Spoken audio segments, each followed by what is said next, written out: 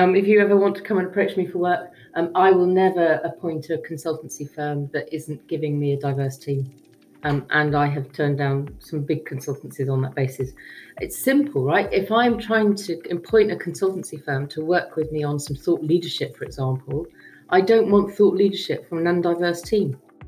Because the 25th of March is Tolkien Day, we decided to explore all of the stuff that helps make a fellowship in the workplace, whether it's culture, hiring people, whatever it is that helps you build brilliant teams.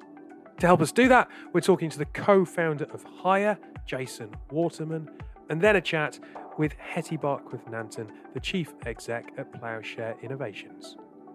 This is Tech Talks, your weekly technology podcast, hosted by myself, David Savage, brought to you and powered by the Harvey Nash Group. Hope you enjoy the show. So today is Tolkien Day. Who's read Lord of the Rings? Anyone geeky? No. See the movies. I had to watch the movies at school for English. Did you have to do that? No, you had to watch the films for English. Yeah, we had to watch the films for English. Because I wouldn't have chosen to watch them off my own back, but I just remember there was big, trees that used to walk around. Have I got the right Ents. film? Is that right? Yeah. Okay. I'm a geek. Very much not a closet geek. I have read The Lord of the Rings. I'll tell you what, it's dire. It's really fucking boring. Tolkien is not the best writer in the world. Hobbit, good read. Lord of the Rings, there are pages and pages and pages where you just want to stab your own eyes. Oh, but yet you read the whole thing, Dave. I was 14. It was one of those things. It's like, got to read this book.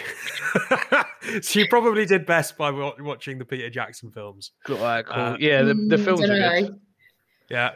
Council of Elrond in the book just goes on and on and on. It's like, please, because Tolkien just gets obsessed with talking about moss for long periods of time. It's very frustrating. Anyway, that aside, the reason why we're talking about it is because we thought we'd have a whole podcast episode about finding your fellowship and riff on that about finding people and culture. The most tenuous link ever. Dave, how have you managed to connect the two? I will never know. That is impressive, but also I can't imagine. Fellowship of the Ring, fellowship, culture, team, people. There we go. Yeah. From Tolkien to recruitment in about 7 very meandering steps. No, I like it. I see what you're doing. Impressive. I'll tell you, it's a lot less boring. Yeah, fair. Yeah. Right. So the first interview is with Jason Waterman. He is founder of Hire, H-Y-A, hire.work. We'll hand over to that interview. We'll come back with some commentary afterwards. So this morning, I'm chatting to Jason, co-founder of Hire, H-Y-A. How are you? I'm good. Yeah, very good. Thank you. Thanks for having me. How are you? Good. Not jealous of the fact that you're just back from Mexico, but never mind. Yeah, I feel like the tan's got a couple more days before it starts to fade away dramatically. Well, it might not fade. We've got sunshine. We have sunshine. I know. It's seasonably warm. Yeah, shining in. Again, I worry that it's going to be raining by the beginning of next week. Yeah, probably. Yeah. Before we get into anything else then, who are Hire? Yeah, so Hire is something that we've been working on for 7 or 8 months now. So myself and my co-founder, Michael, have been in the recruiting HR people industries for, kind of 40 years between the two of us. And within that time, we've worked with and for a whole bunch of different businesses, primarily in the last kind of 5 or 6 years in the startup world. And we, as our careers have progressed and perhaps as we've got older and grumpier, we've become more and more frustrated with the tools that are out there to recruit and to manage your employees and take employees from job application through to offboarding. We just find them really, really clunky, and given how great so many startups are at building brilliant products that have great UI that their users enjoy using, we just didn't really feel like there was any recruiting tools out there that did that as well for startups as they are doing for their customers. So we got to work on Hire in the summer of last year to try and build initially an applicant tracking system, so a recruiting tool for startups primarily, so that they can manage their entire processes. Again, we just felt that companies of 50 people and less were really underserved, whether that be price or whether that's just they need something clean and they don't need 500 features right at the beginning. We wanted to build something that would match that need and hopefully serve an underserved market. The idea longer term is much bigger than that, and we've got a really big blue sky vision of where we can take the product. We would like eventually for companies of all sizes, but still focused on those small businesses, to be able to manage that entire employee process from start to finish. As I say, from job application all the way through to offboarding, perhaps even a little bit further from there, references and things like that in the longer term. But that's that blue sky vision is probably a little way off. So look, you make an interesting point that there aren't too many platforms around, or there hadn't been in this space. I suppose I'd maybe argue that there's quite a few now for employee engagement. Yeah. But the recruiting piece perhaps less so, differentiating from the big kind of ATS systems of yesteryear. You mentioned you're targeting companies of less than 50 people. They don't want 500 features. What features do they want? When you talk about a clean process, what are they looking for? Yeah, it's a good question. I think that the big feedback that we're getting from our early testers and then also early users is that the UI is good. So whilst that in itself isn't a feature, I think a lot of the time customers are signing up to platforms and they just don't enjoy the UI. Some of them do still. There's lots of great products out there, right? And there's tons of things that are really suitable for other businesses that are awesome and that work really well and look great. But for startups that are mobile first or have a particular branding, the UI that they see on lots of these products is not great. So that's a major one, and something that we've placed a ton of emphasis on getting right, is making sure that people enjoy looking at these products, as simple as that sounds. But then simplistic things like being able to move candidates through an interview process with relative ease. Again, I've used lots of products where, like, advertising a job and then moving people through stages. So leaving feedback after an interview, finding their CV, progressing them to the next stage, inviting your colleagues to interviews. All those sorts of things that should be really, really easy are actually a little bit difficult to do in some of these products. So we wanted to make moving candidates through the process, leaving clear and clean feedback really, really accessible, and as like one of the main features. So as soon as you log into Hire, you're presented with a roles page. The first thing you do within a roles within a specific role is that you see a Kanban board of candidates and of interview stages, and you can see exactly who is at what stage, how long they've been there, when their last interview was, what their overall feedback rating is, all in one really clear card, which we found using these products in the past, it actually takes more than one click. Quite often it takes 3 or 4 clicks, then you have to go back to the beginning and then another 5, whereas we wanted to just make that as clean and clear as possible. We've also lent really heavily into the fact that myself and Michael, my co-founder, have been in this industry for a really, really long time. So there's a lot of stuff that we know, good and bad, how to write job descriptions, how to pay people the right amounts, what interview processes should look like. So we're trying to collate as much of that as possible and build what we're calling a knowledge hub. So anyone that uses Hire has access to that knowledge hub, and that's increasing. That's written content, it's videos. We will hopefully do some audio and animation as time goes on, and we find people that can do that and build a great kind of library for us with our content.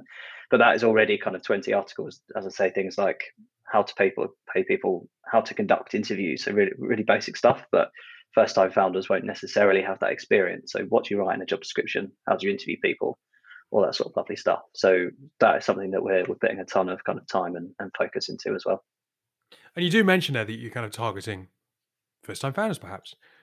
What about the recruitment industry? I mean, this could, if you get into one or two of the big recruiters who are obviously targeting that market as well, that could be a great way of suddenly finding your product in any number of different environments. Yeah, definitely. And in all honesty, the agency market wasn't something that we put a ton of thought process into initially, but we're already getting tons of interest, both from recruitment agencies and then internal recruiting teams as well. Obviously, there's more and more internal recruiting teams now than there ever has been, right? So we are thinking at it both in a way of, people that are, CEO of a 20-person tech business who's never done interviews before. There's tons of content for those sorts of people, but actually we've run and managed and sat in internal recruitment teams ourselves for 10 years as well. So we've got tons of knowledge there on how to manage your stakeholders, how to build employer brand, how to attract the best talent. So we're building kind of additional Knowledge Hub content for that, but then also additional features. So for recruitment agencies, how do you manage your client base? How do you keep a track of candidates that you've spoken to in the past, all that sort of stuff as well. So the feature base is growing as well. Something that we've spoken about on this podcast on quite a few occasions now is bias, minimizing bias in the hiring process. What information are you pulling into the platform in terms of candidate information? Have you kind of rethought, well, hang on a minute, should it be a CV? Because the CV would probably be the easiest thing to import, but at the same time, lots of unwanted bias, lots of additional information that maybe isn't relevant. What's that process been like in terms of, hang on a minute, what's important to capture? Yeah, so we're trying to make everything as kind of customizable as possible for our users. So within the application screen, so when candidates are making an application, our customers can customize as much of that as they want. So they can say all they need is a name or a phone number or an email if they want to go as stripped back as that. They can say CV, they can say cover letter, any sort of URL, so GitHub repos or LinkedIn URLs or portfolios, anything like that. That's all kind of fully, you can toggle all of those options on or off.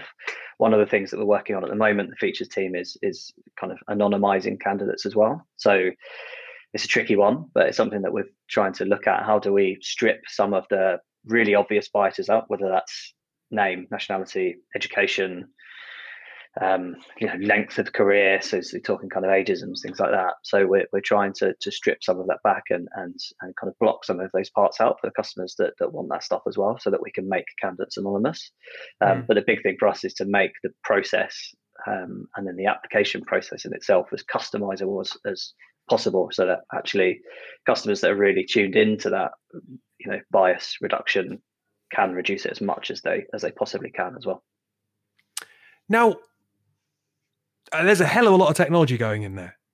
And you mentioned yourself that you and your co-founder have got, 40 odd years in the recruitment sector.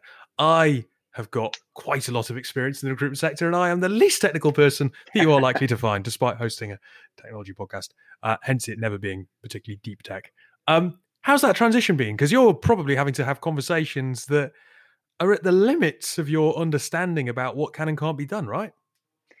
Yeah, I mean, often they're way beyond my limits as well, to be honest. And Nick, who's our CTO, who's an awesome guy, tries to dumb it down as much as humanly possible for Mike and I. But there's still times where we just don't really have a clue what he's talking about. So a lot of my time is spent on working with Bobby, who's our she does a lot of things, but UX and research primarily. So a lot of my time is spent with her, figuring out that whole research piece. Obviously, we have a ton to add just from being in the industry so long, but we're biased in some areas on what we think is a great product. So we spend a lot of time trying to do that kind of user research, figuring out actually, are we going in the right direction? It's kind of like a spoke. There's so many spokes to where we could have gone. So we've sort of touched on so many different areas. So the big part for me at the moment is figuring out actually what is our roadmap, where are we going to go, what is it that we need to build, what's important, what's not important. So very, very basic level of product management, I guess, in the last few months as well, just helping the guys and girls figure out what it is that actually we want to build. What do we need to build? What's important for MVP and for finding kind of product market fit? And then starting to think about, what does hire look like in 6 months, 12 months, 18 months time, without trying to build everything all at once.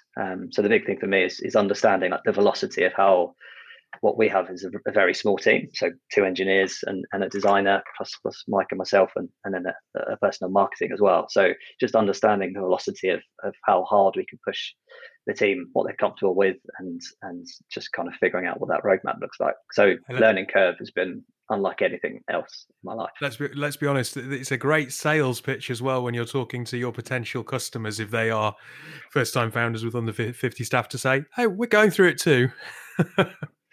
Yeah, I mean that is honestly what we've been talking to them about as well, right? That we understand the problems that you're going through. both from building a startup, because we're doing a software startup for the first time in our lives. So we're going through that experience. We've gone through the experience of how hard it is to hire people into a startup that potentially no one's ever heard of, or that the people aren't interested, who wants to come and build a recruiting platform. It's all those sorts of things that we're going through with them. But we also say to them that we'll grow with you as well. So as your startup gets bigger, hopefully we'll have more features to offer you. We'll have a bigger team to be able to deal with more customer requests or bugs in those sorts of cases as well. So the idea is that hopefully we grow alongside the startups that we're working with, and vice versa as well.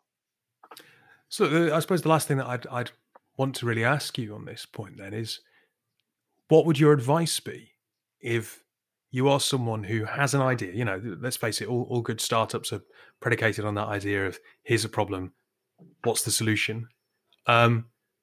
Increasingly, a lot of those solutions have to be tech enabled. A lot of the people who are asking those questions might not be technologists themselves. What's your advice to them?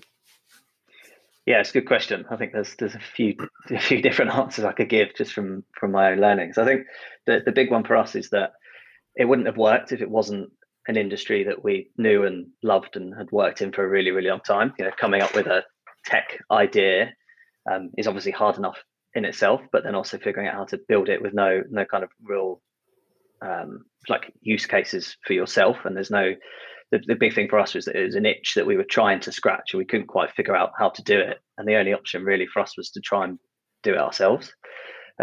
So having a passion for what it is that you want to build and want to work in, I think is a massive one. The other main things for us is that we spent a ton of time talking to people before we really, really committed to it. So again, we're lucky that we've worked with lots of super smart people. We know lots of recruiters. Through our other business, People Club, we were able to kind of speak to customers and candidates and all that sort of stuff, just really tapping into the market, understanding pain points, what people loved, what people hated, what they wanted to see, and what they needed in their platform. So we spent a lot of time doing that.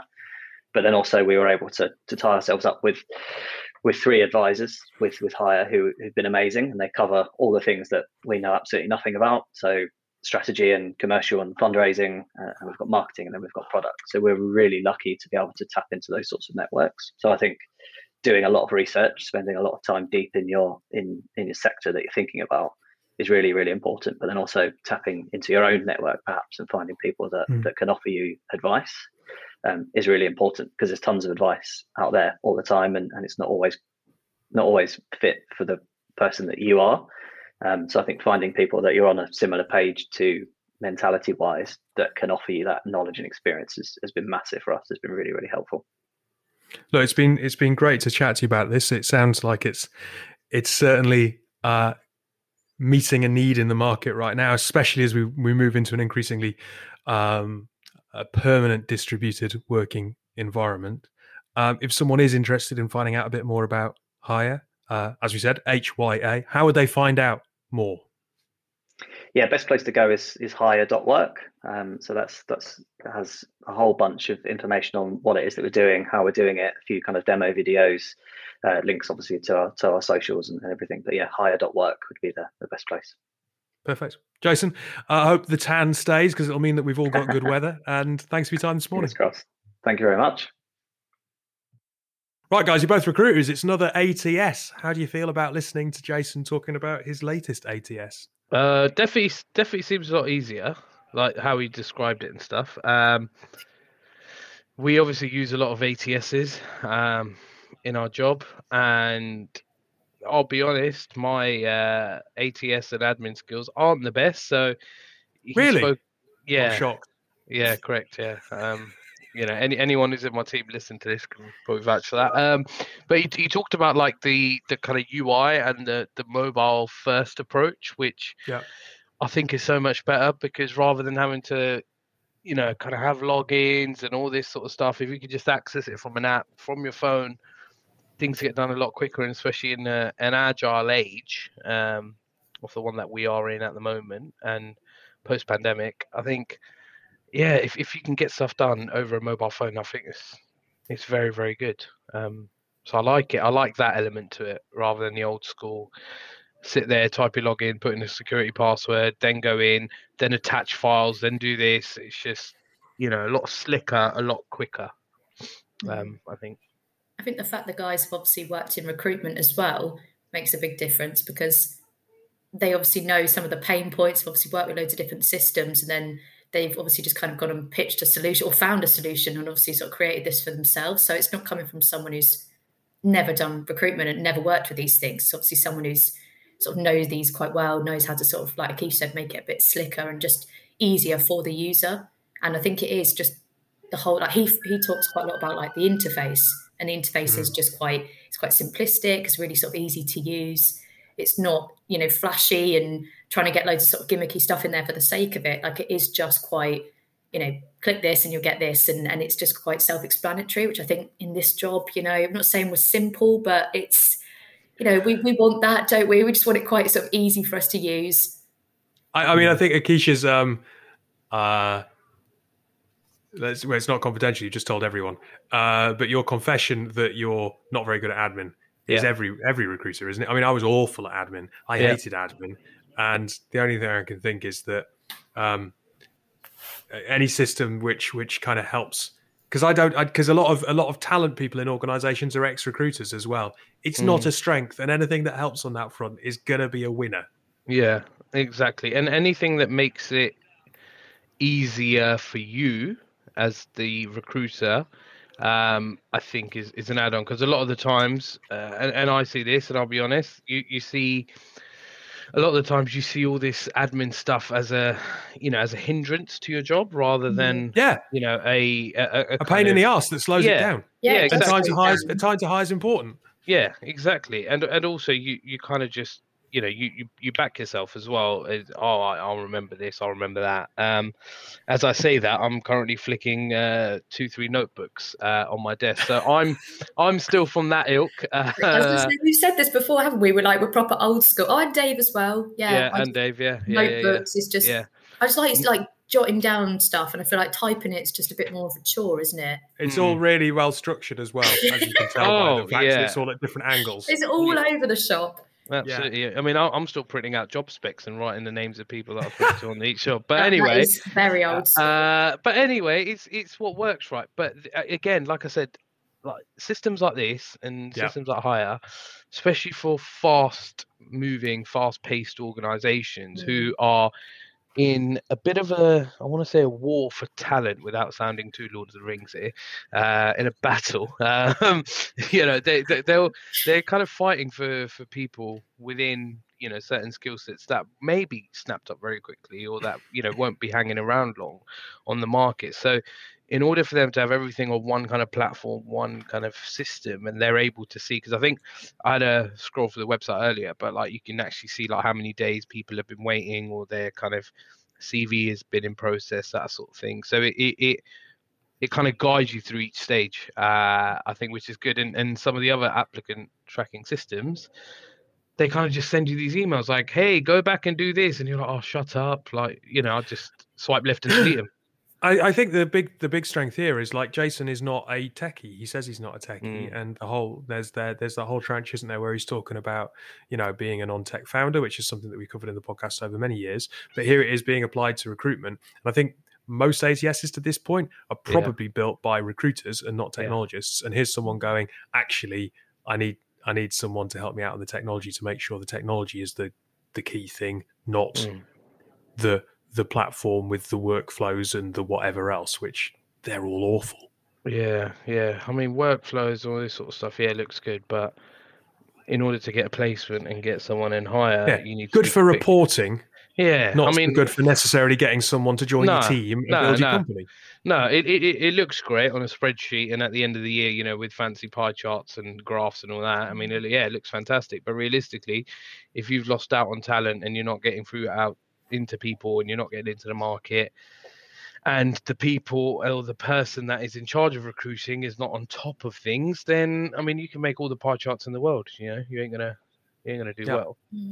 So. And I think obviously the startup level as well, you're so conscious of making a good brand name for yourself. So say you have say candidates have a really dodgy experience and you don't get back to them, or they just have a really sort of negative candidate experience with this organisation. Like, I don't know, it's just going to be sort of damaging as they start to sort of scale up and grow. So the fact that, they've made this and it's specifically targeted at obviously the startup and sort of scale up businesses just means that it's sort of taking more care at that level where, the company just want to do a good job, get their name out there and really sort of, establish themselves in like a good way in the market. Yeah, absolutely.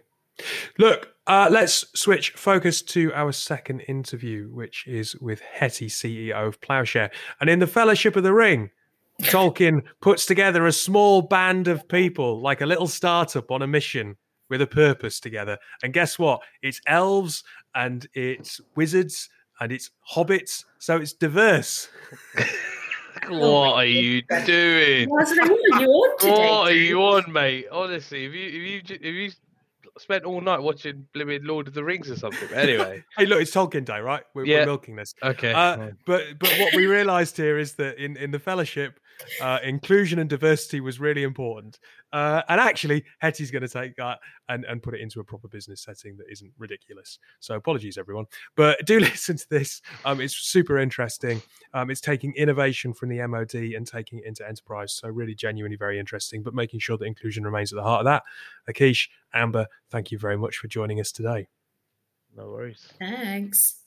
So I'm chatting to Hetty Barkworth-Nanton. Hetty, thank you for taking the time to join me today. My pleasure. You are the Chief Executive Officer of Ploughshare Innovations. Who are Ploughshare Innovations? So Ploughshare Innovations is an organisation that takes the innovation, science and technology coming out of the MOD, the Ministry of Defence, and actually increasingly other government departments as well. And we ensure that it gets into the hands of users. And those users might be defence users, but they will often be non-defence users, so civilian usage of defence technology, defence research and science. And ultimately, we're here to ensure that we deliver impact on society, impact on the economy, saving lives, ensuring that people are properly protected, all of those things. It's the long-term impact and outcomes that we look to drive through our work. So this is interesting. A couple of years ago, at the beginning of the pandemic, I interviewed one of the directors at NASA, at the Goddard Space Flight Center, and they were talking about the jaws of life and how they were developed for I can't remember exactly what it was, but something that they needed to be able to do in zero gravity in space. And then all of a sudden, you've got the fire service using them to kind of free people from car wreckage. Is that the kind of thing that we're talking about? That's what we do. So what kind we of... didn't do that one, but we might. That would have been good. No, let's talk about some of the stuff that you have done then. What kind of success stories that people might not be aware of have you been involved in? So let me give you 2 or 3 examples. So one of the success stories from about 5 or 6 years ago was where we took innovation in terms of a protective material to go onto uniforms to protect them from penetration of chemicals and other adverse things. Has been put into a spin out, and that spin out provides, amongst other things, the same technology to protect pretty much all of our mobile phones. Wow, okay. So there's one really little but quite cute example. Another example is one of our latest ones, actually, where a 15-year study done in the MOD around looking at the impact of inflammation on the body has now been developed into a spin-out, which is in clinical trial at the moment and has the ability to be able to diagnose sepsis or the onset of sepsis up to 3 days before symptoms appear. Wow. Which will save countless lives. Yeah, absolutely. That's incredible. I hope this doesn't come across in a glib way at all, but we know that innovation and ideas are benefited by diversity of thought, diversity of people. I don't know exactly how diverse the MOD is, but how do you make sure that the ideas and that Ploughshare reflects that diversity and takes those ideas and thinks about how they can be applied to industry in a way that ensures that it is diverse and that those ideas are implemented in a way that really benefits society? Yeah, a really good question. It is a challenge. So diversity is a challenge for the MOD, one that they are kind of very much leaning into and looking to address, but it doesn't happen overnight. When I joined Ploughshare 2 years ago, I joined an organisation that had not had diversity or inclusion, because I think the two go hand in hand and really critical. It had not been part of our DNA when I joined. And as a result, exactly to your point, I don't think we had the diversity of perspective, the diversity of thought, and the diversity of experiences, actually, to have real conviction that we were doing the best with the innovation that we had, but also such that it was actually a great place to work in terms of somewhere where people could genuinely thrive, because it was quite one-dimensional in terms of the culture. So we set about changing that. We started out 2 years ago with an organisation where 33% of the team were what I would call underrepresented groups, including women. Now, 2 years later, we have grown, but we are now at 77% in terms of underrepresented groups being in the organisation. So that's one very explicit thing that we did in terms of really putting diversity at the heart of our recruitment. And I would never accept a shortlist that did not have diversity in terms of the candidates. If I get given a shortlist and it's not diverse, then I go back to the drawing board, because it's really, really fundamentally important. So started out with that approach in terms of ensuring we have diversity of recruitment and hiring, but it's a lot more than that. So over the same period, we've done a lot of work in an inclusive way with the whole organisation around what's our purpose, why are we here? And in order to articulate that, really getting people involved in looking at our values and what we should be about. And as a result of that, we now have a relaunched Ploughshare, new vision, mission, purpose, values, that the organisation has been part of building, and a diverse organisation has been part of building. And the buzz around here and the feeling and ultimately the increase in diversity of what we do with our innovation is palpable. It really is palpable. And the pace has increased significantly, not to a detrimental effect, but it's a much more healthy heartbeat within the organisation. So that's something that we've done over the last 2 years, and we're now about to grow significantly again. And we will do more of that. I think where we will do more work over the next 2 years is that the whole diversity of thought, diversity of team, diversity of cultures that we've been focused on over the last 2 years, we now need to take that a step further and look outside rather than inside. So rather than just changing Ploughshare and how we work, we absolutely need to bring that thinking into the DNA of who we engage with in the outside world, how we engage with them, and make sure that the organisations that we're working with absolutely have the same values in the DNA of what they're doing, because that way together we can be much more successful. So you said there that diversity has been part of your ability to redefine your purpose, and you're asking the question and answering the question why we're there. And you talked about kind of 33% to 77% from minority backgrounds. Is there ever a slight worry that you might kind of see an organisation that goes, "Oh, we've cracked it"? You know, how continually do you need to recommit to this? How difficult, or how easy rather could it be to slip back? Yeah, I don't think it's a bit like leadership. I'm an avid believer that the minute you think you crack leadership, you've probably not cracked it, and you're probably a really rubbish leader, right? Because leadership is about what you're doing day in, day out, and we're all human and we can all do crap things, right? So it's a bit like, it's the same with diversity and inclusion. I don't think it's ever job done. I think it starts to become ingrained in your DNA, and therefore it becomes something that everybody's doing rather than just you.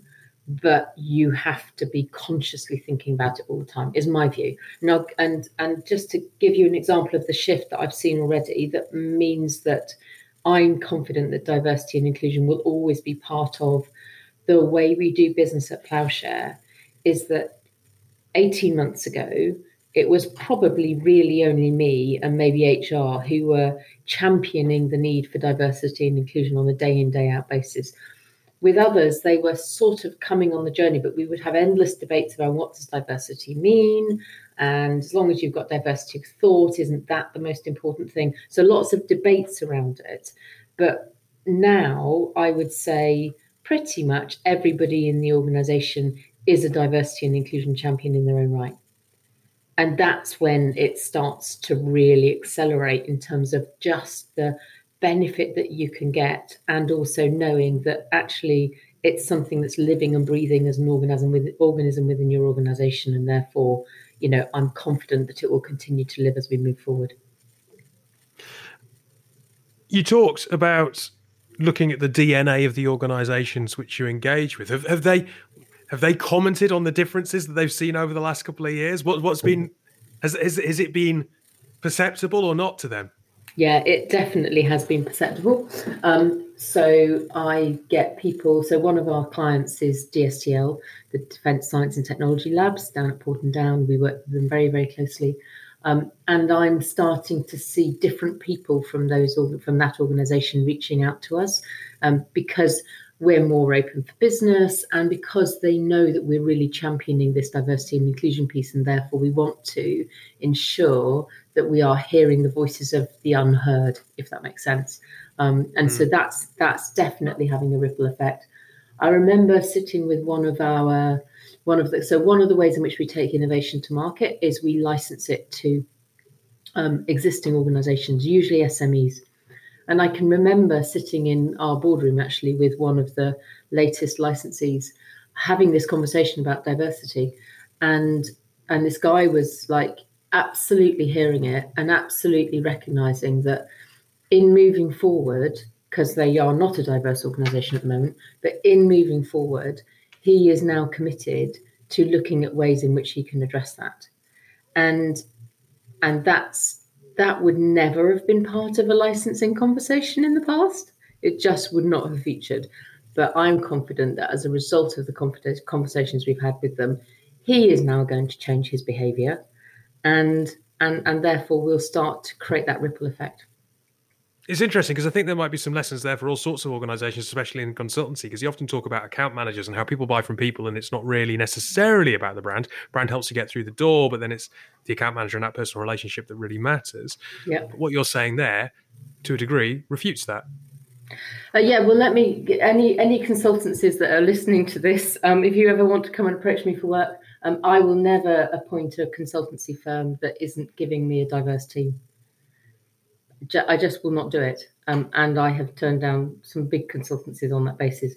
It's simple, right? If I'm trying to appoint a consultancy firm to work with me on some thought leadership, for example, I don't want thought leadership from an undiverse team. It's as basic as that, because I want diversity of thinking and I want different ideas and different perspectives. So why am I going to pay a lot of money for effectively one perspective? Look, it's been a fascinating to chat to you. Thank you for sharing some time.